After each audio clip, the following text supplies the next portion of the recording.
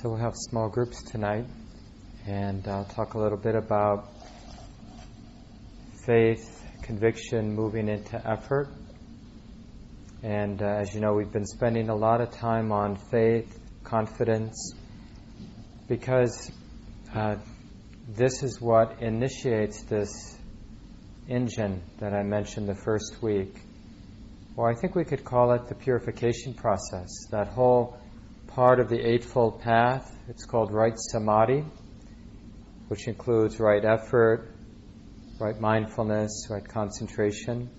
So this section of the path the Buddha describes, it's like an engine. It purifies the mind. It makes insight unavoidable. When the mind is balanced, clear, still, that mind sees things as they are. And that clear seeing then transforms one's view from a self-centered view to something beyond or different than a self-centered view. Free of a self-centered view, or empty of a self-centered view, maybe. So the whole point, the reason we've been spending a lot of time on faith is it's that inspiration that allows us to do the work of purification. And nothing really happens without nothing happens without work generally, and specifically in terms of this practice, nothing happens. No insight arises, no transformation of one's mind happens without this effort to purify the mind. Basically, to go from a distracted, dissipated, scattered mind, which is our usual mind, to a mind that's really balanced. It's not being pulled out, getting attached or identified with objects, like a thought is an object or a sight is an object.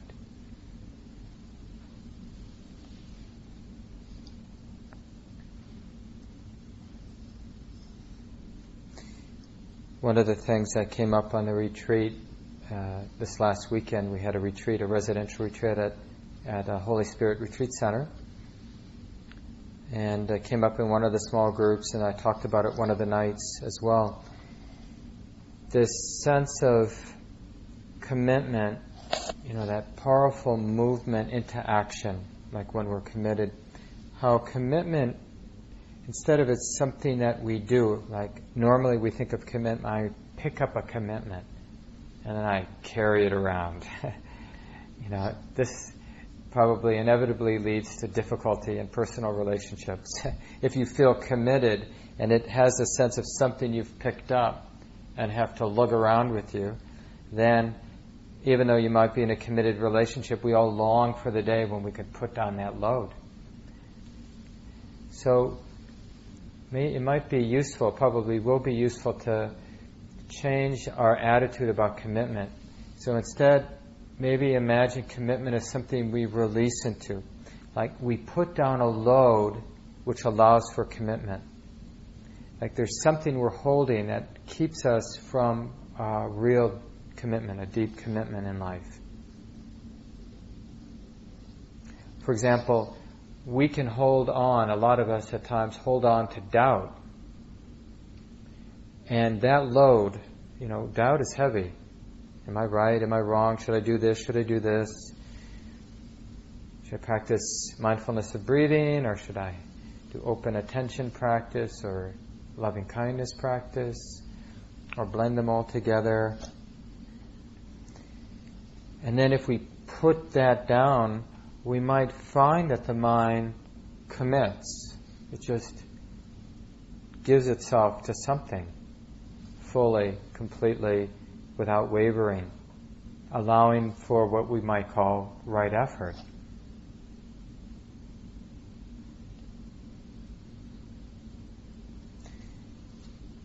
So we can experiment with that idea, like when you sit down and do your formal meditation. Think about that natural releasing into commitment, like a commitment to the sit, like how wonderful it is to put on the load of having to think about the day, for example, having to figure out problems. Like we can put down that load, and the particular training that we'll do, it's what we do when we put on the load of all of our distractions, all of our duties and responsibilities. I mean, it makes a lot of sense, this attitude that commitment and effort comes from letting go instead of picking up. Because how much actual effort does it take to be aware of the in-breath? I mean, what is the actual slog involved? What is the heavy weight involved in knowing the in-breath or knowing the out-breath?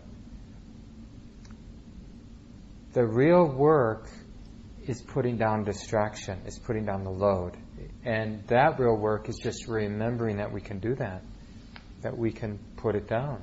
Whatever else we think we have to do now, the fact is we don't. We don't have to do it now. No one is going to be harmed by putting down the load for 45 minutes or whatever.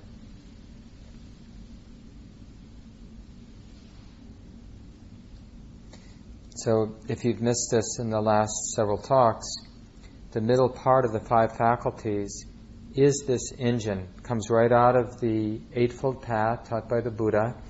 It is one section of the Eightfold Path called right samadhi. And again, it involves right effort, right mindfulness, right concentration. Those, of course, are the 3 middle of the 5 faculties. And they are what lead on to insight. And we get this over and over again in the teachings of the Buddha. So the mind needs something to initiate this purification. This purification happens when the mind puts down a load. The load of distraction, the load of worry, the load of comparing. So we need to be inspired to put down the load. The load is familiar to us. So we have to be inspired. We put down the load, we experience some purification, things settle down, the mind becomes clear, insight arises, wisdom develops, and that inspires more faith, more inspired faith, more direct faith, unshakable faith to put down the load again in the next moment and the next moment. I don't know who said this, just a note that I had written down a long time ago. It could be my words or maybe it's somebody else's, but I had it in this article. I'd written a note in this article that I sent you in the second email. The article by Ajahn Jayasaro, one of the senior Western monks in the Ajahn Chah tradition, now living in Thailand. And he wrote that article, A Quest for Faith, I think it's called.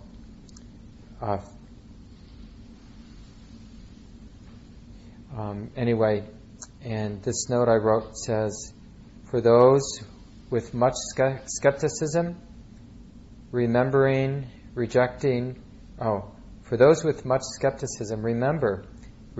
something without investigation is just as much an act of blind faith as taking on a belief without careful consideration.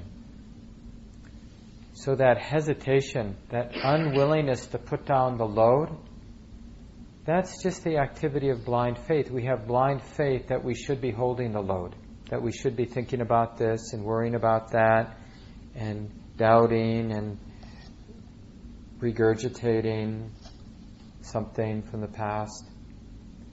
That's all an act of faith, that somehow that leads somewhere. Right? Why else would we be doing that?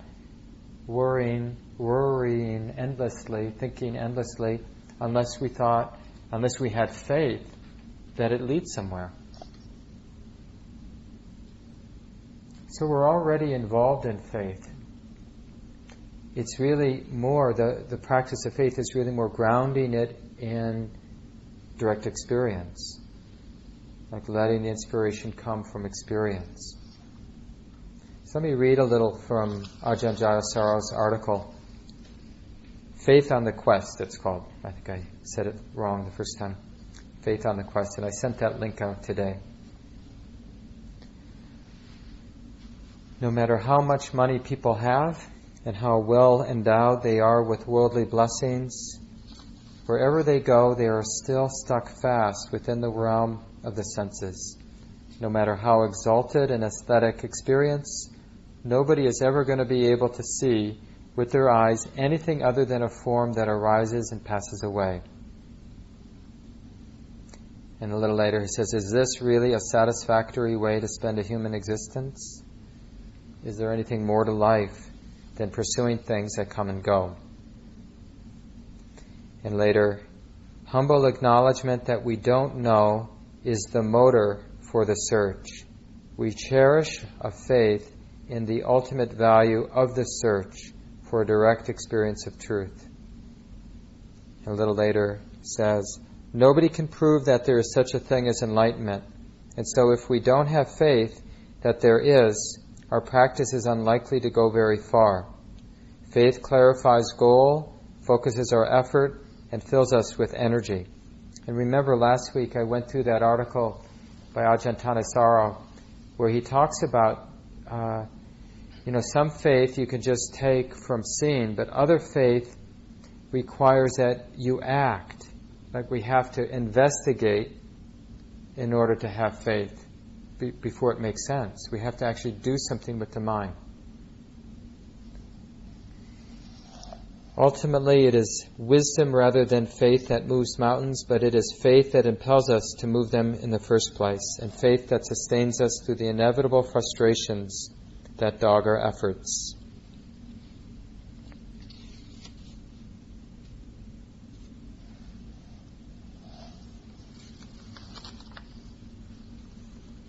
One of the real loads we like to carry, I can't remember if I mentioned this last week, I don't think so.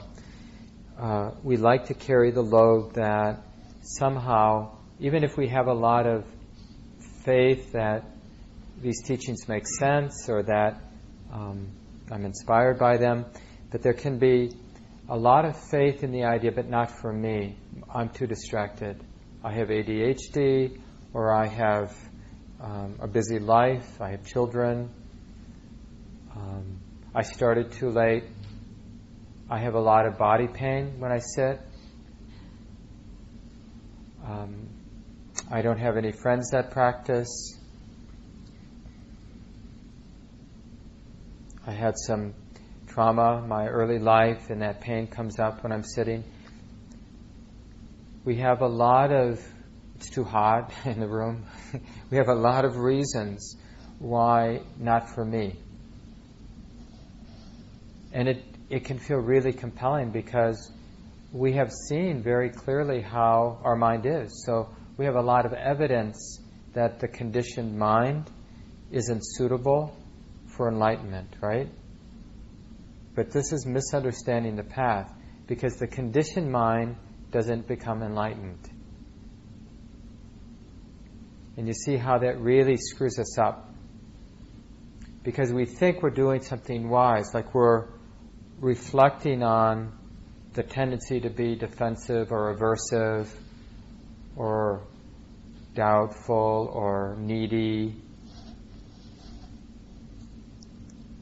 And that we use that then as evidence to keep from releasing into commitment. It's so compelling, as we review the facts. How could this mind, this crazy mind, isn't it crazy? If it isn't, if you don't notice how the conditioned mind is crazy, it's probably because you're not paying attention. But just because it's crazy, actually, it's a misunderstanding to think that prevents awakening. Because we're not becoming, the conditioned mind isn't what becomes perfect. What's perfect, in a sense, is the letting go or letting it be. That's where the perfection develops. It's a perfect letting things be, not a perfect mark, this conditioned personality expressing itself perfectly. And it's not to say that the personality doesn't get better as we bring more mindfulness to our lives. Hopefully it will. But in a way, it's like icing on the cake. It's not the point. The point is to understand what the personality is not to make the personality perfect. And what we mean by understanding what the personality is or the conditioned mind is, we're understanding that identification with it can be dropped. That we don't have to maintain this load, this belief, that's me. That can be perfectly dropped. That's the perfection we develop in practice, is the perfect letting go of identification with what comes and goes. The mind, the conditioned mind, experience, all of this comes and goes. So this is Ajahn Jayasaro. He says, our discouragement in the practice frequently comes from trying to imagine how this limited I could possibly realize the unlimited. How could this bounded self realize the unbounded?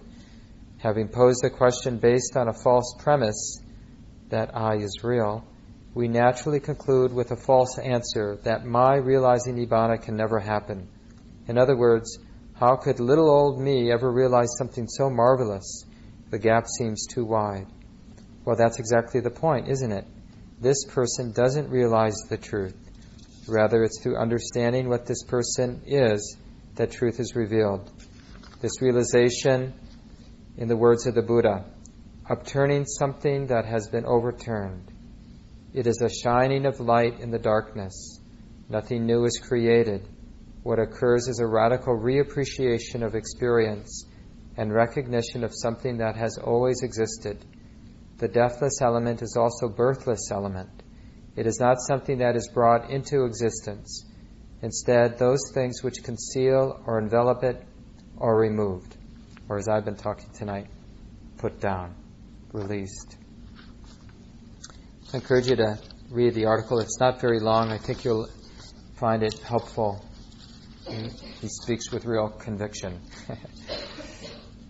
So I want to spend a few minutes before we break into small groups going through the short map that Andy Olensky sent out, or I sent out from Andy Olensky's journal, Insight Journal, which is now just an online journal. They no longer print it. And this is from the 2006 spring edition of the journal. And Andy is dissecting a particular sutta from the middle-length discourses. So the parts here, the important parts, he starts off by saying, and this is some translation of what's in that sutta, that discourse, there are five things that may turn out in two different ways here and now. What five? Something may be accepted out of faith, yet may be empty, hollow, and false. Something else may not be well accepted out of faith, yet may be factual, true, and unmistaken. If a person has faith, one preserves truth when one says, my faith is thus, but does not yet come to the definite conclusion, only this is true, everything else is false. Right? So a kind of fundamentalism. Because I have faith that this is true, we don't presume that it's absolute. It's just our sense that this is true. And the Buddha calls that preserving. We preserve truth when we hold that humility. That's the appropriate stance with faith, with anything we approve, with oral tradition, with reasoned consideration, and reflective acceptance of a view. So this is the whole spectrum. Here, faith we should probably think of in terms of initial faith or blind faith, where we hear something and then it sort of meets our approval. It fits some oral tradition, like wise people talk about it. We think about it, we reason consideration, it makes sense.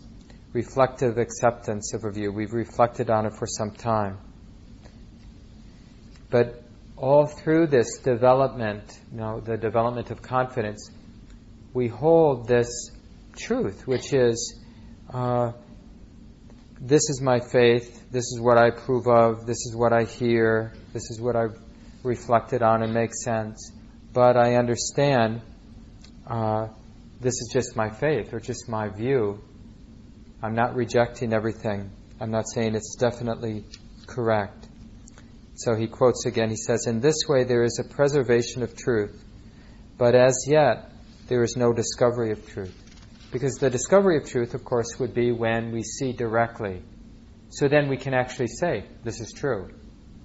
And that is not true. But it's not fundamentalism, because what we're saying is, this is what I have experienced. Now, people can say that, having not actually experienced it. And, it's easy to fool ourselves. So the Buddha explains, in what way is there the discovery of truth? So we go from having to preserve truth by maintaining humility. My faith is thus, but that does not yet come to definite conclusion. But he does not come to definite conclusion. Only this is true, anything else is wrong. So to go beyond that initial understanding or initial faith, he explains, the Buddha explains. And this is all very commonsensical. And I think as you hear this, translate it to our situation. So the way he describes it, a teacher may be living in some village or town. A person goes to him or her and investigates in regard to 3 kinds of states: greed, hatred, and delusion. Right? So the person's going to go investigate the teacher.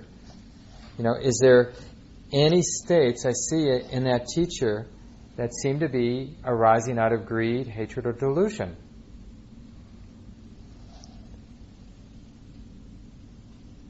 While not knowing, he or she may say, I know. While not seeing, he or she may say, I see. Or he or she might urge others to act in a way that would lead to their harm and suffering for a long time. That's pretty pragmatic. So there's a teacher, and the first thing you do, instead of listening to them, is you watch them, you investigate. You get a sense like, is this heart, this mind, a mind or heart that I'd like to be living out of? Or is it tight with greed, tight with fear, tight with aversion, deluded, disconnected?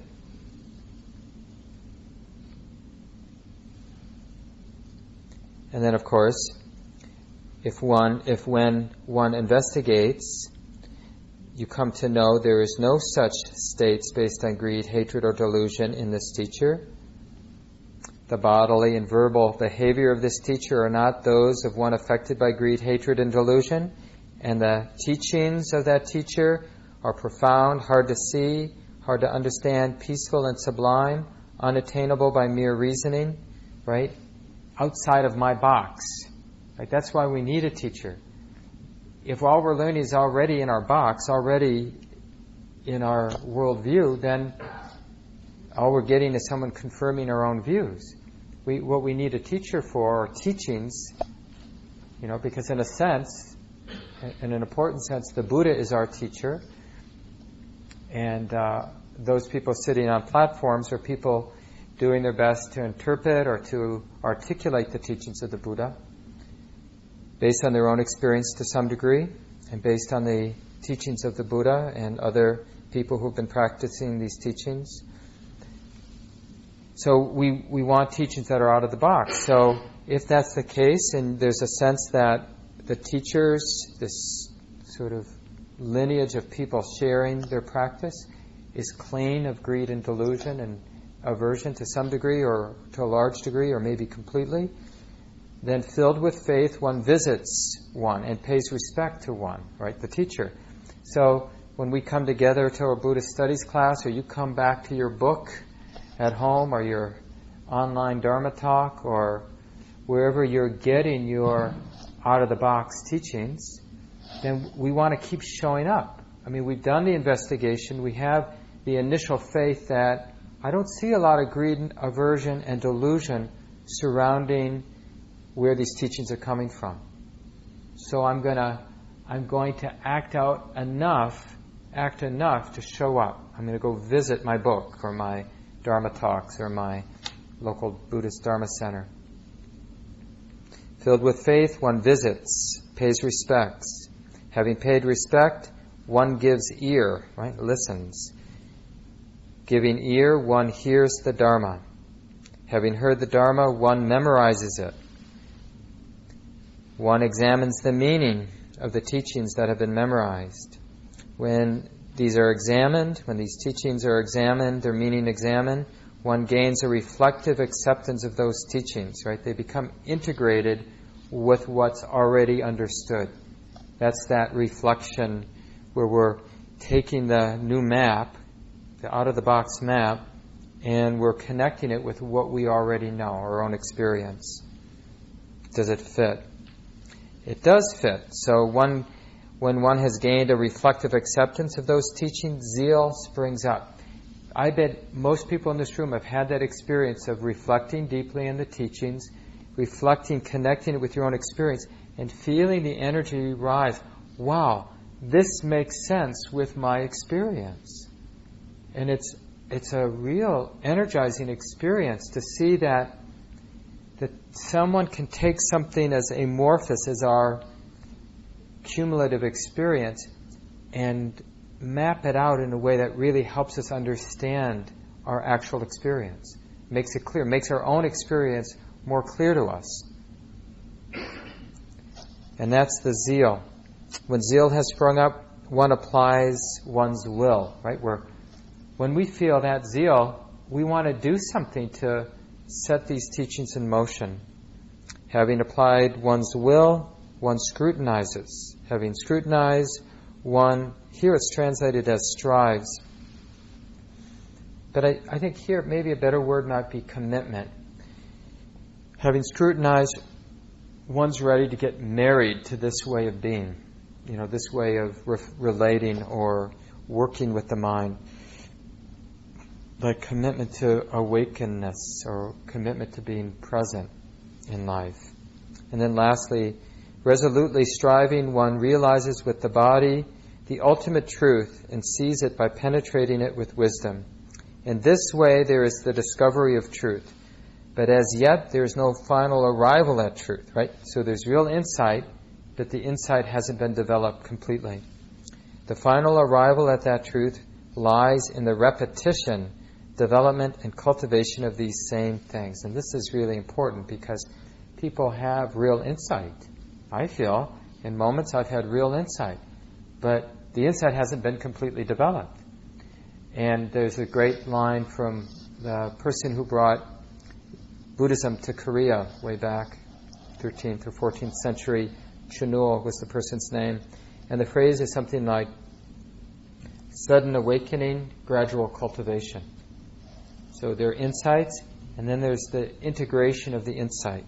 And so this is exactly what the Buddha is saying here. The final arrival at truth lies in the repetition, development, and cultivation of these same things. And this is really this middle part of the 5 faculties, just described in a different way. So instead of talking about effort, mindfulness, samadhi, concentration, he's talking about these things that are listed here. And that's what he's going to talk about in this next section. The Buddha says, what is most helpful for the final arrival at truth? Striving, scrutiny, application of the will, zeal, reflective acceptance, examination of the meaning, memorizing, hearing the Dhamma, giving ear, paying respect, visiting, faith. Without faith, we don't even check out the teacher. Don't even look. In the end, he mentions striving, and I just want, before we break, I'll read a quote from Sarah Dowring's article that I sent you the link for. She has an article, a transcription of a talk she gave on the 5 faculties, and this is her section on what she had to say about effort. To do this is really a very delicate balancing act. On the one hand, hard work is needed in the attempt to keep paying attention. On the other hand, there's nothing to do because awareness is already present. It's just that we've been distracted. So that's the load that needs to be put down. She goes on and says, right effort is not striving. Striving leads to clinging. It reinforces the sense of self and can be very painful. Right effort isn't trying to get anything, for there's nothing to get. It's not trying to penetrate something and go deeper and deeper. Rather, it's the effort to listen with greater sensitivity. It's a soft receptivity, just total surrender, receiving and welcoming whatever is here. When effort is balanced, without any strain, there is no sense of I. there's no sense of, I should do this. Rather, there's just the willingness to do. Out of that willingness, there comes a more and more constant flow of energy. This quality of energy is bold and courageous. A Pali word describes it as the state of the heroic ones. The word is virya. Actually, Sanskrit, is similar to the European languages, Indo-European languages. So, virile is the same root as virya, which is this word for effort, one of the words for effort. The state of the heroic ones. It gives patience and perseverance in the face of difficulty. If pain arises, the heat of the energy burns away fear and makes it possible to do what ordinarily is very difficult to do, to go right to the center of the pain. So in the small groups tonight, I thought you might reflect on, look at your history of commitments. What were the antecedents? What allowed the mind to make commitment in your life? Think about wholesome commitments. What were the consequences that came out of wholesome commitment in your life?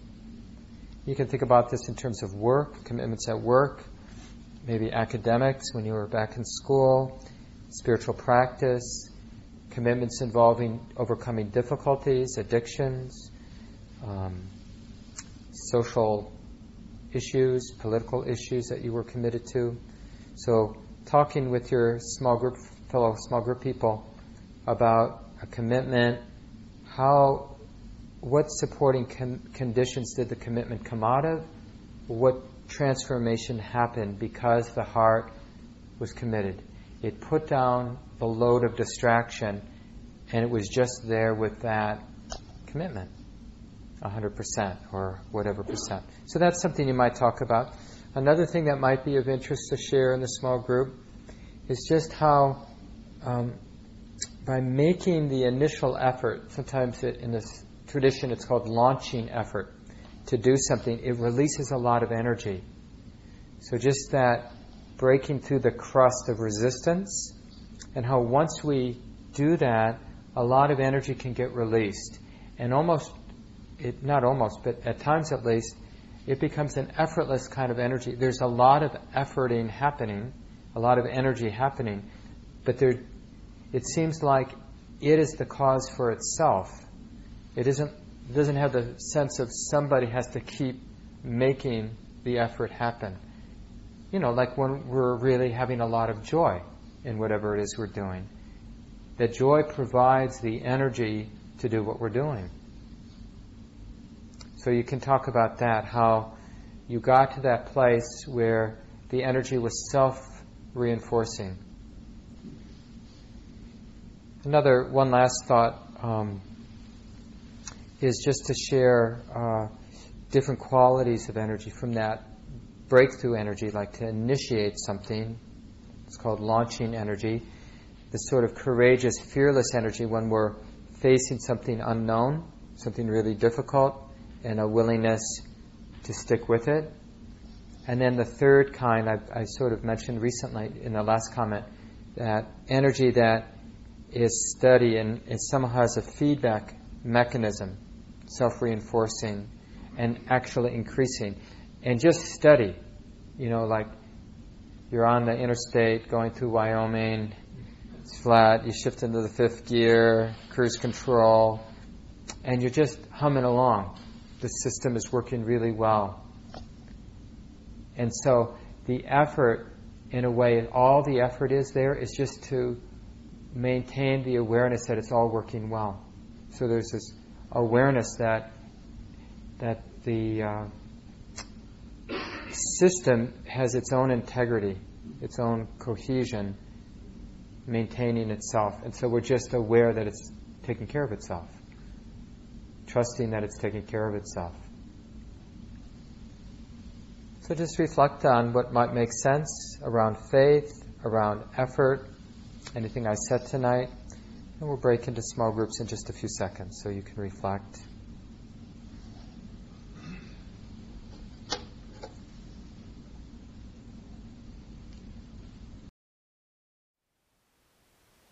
Thank you for listening. To learn how you can support the teachers and Dharma Seed, please visit dharmaseed.org/donate.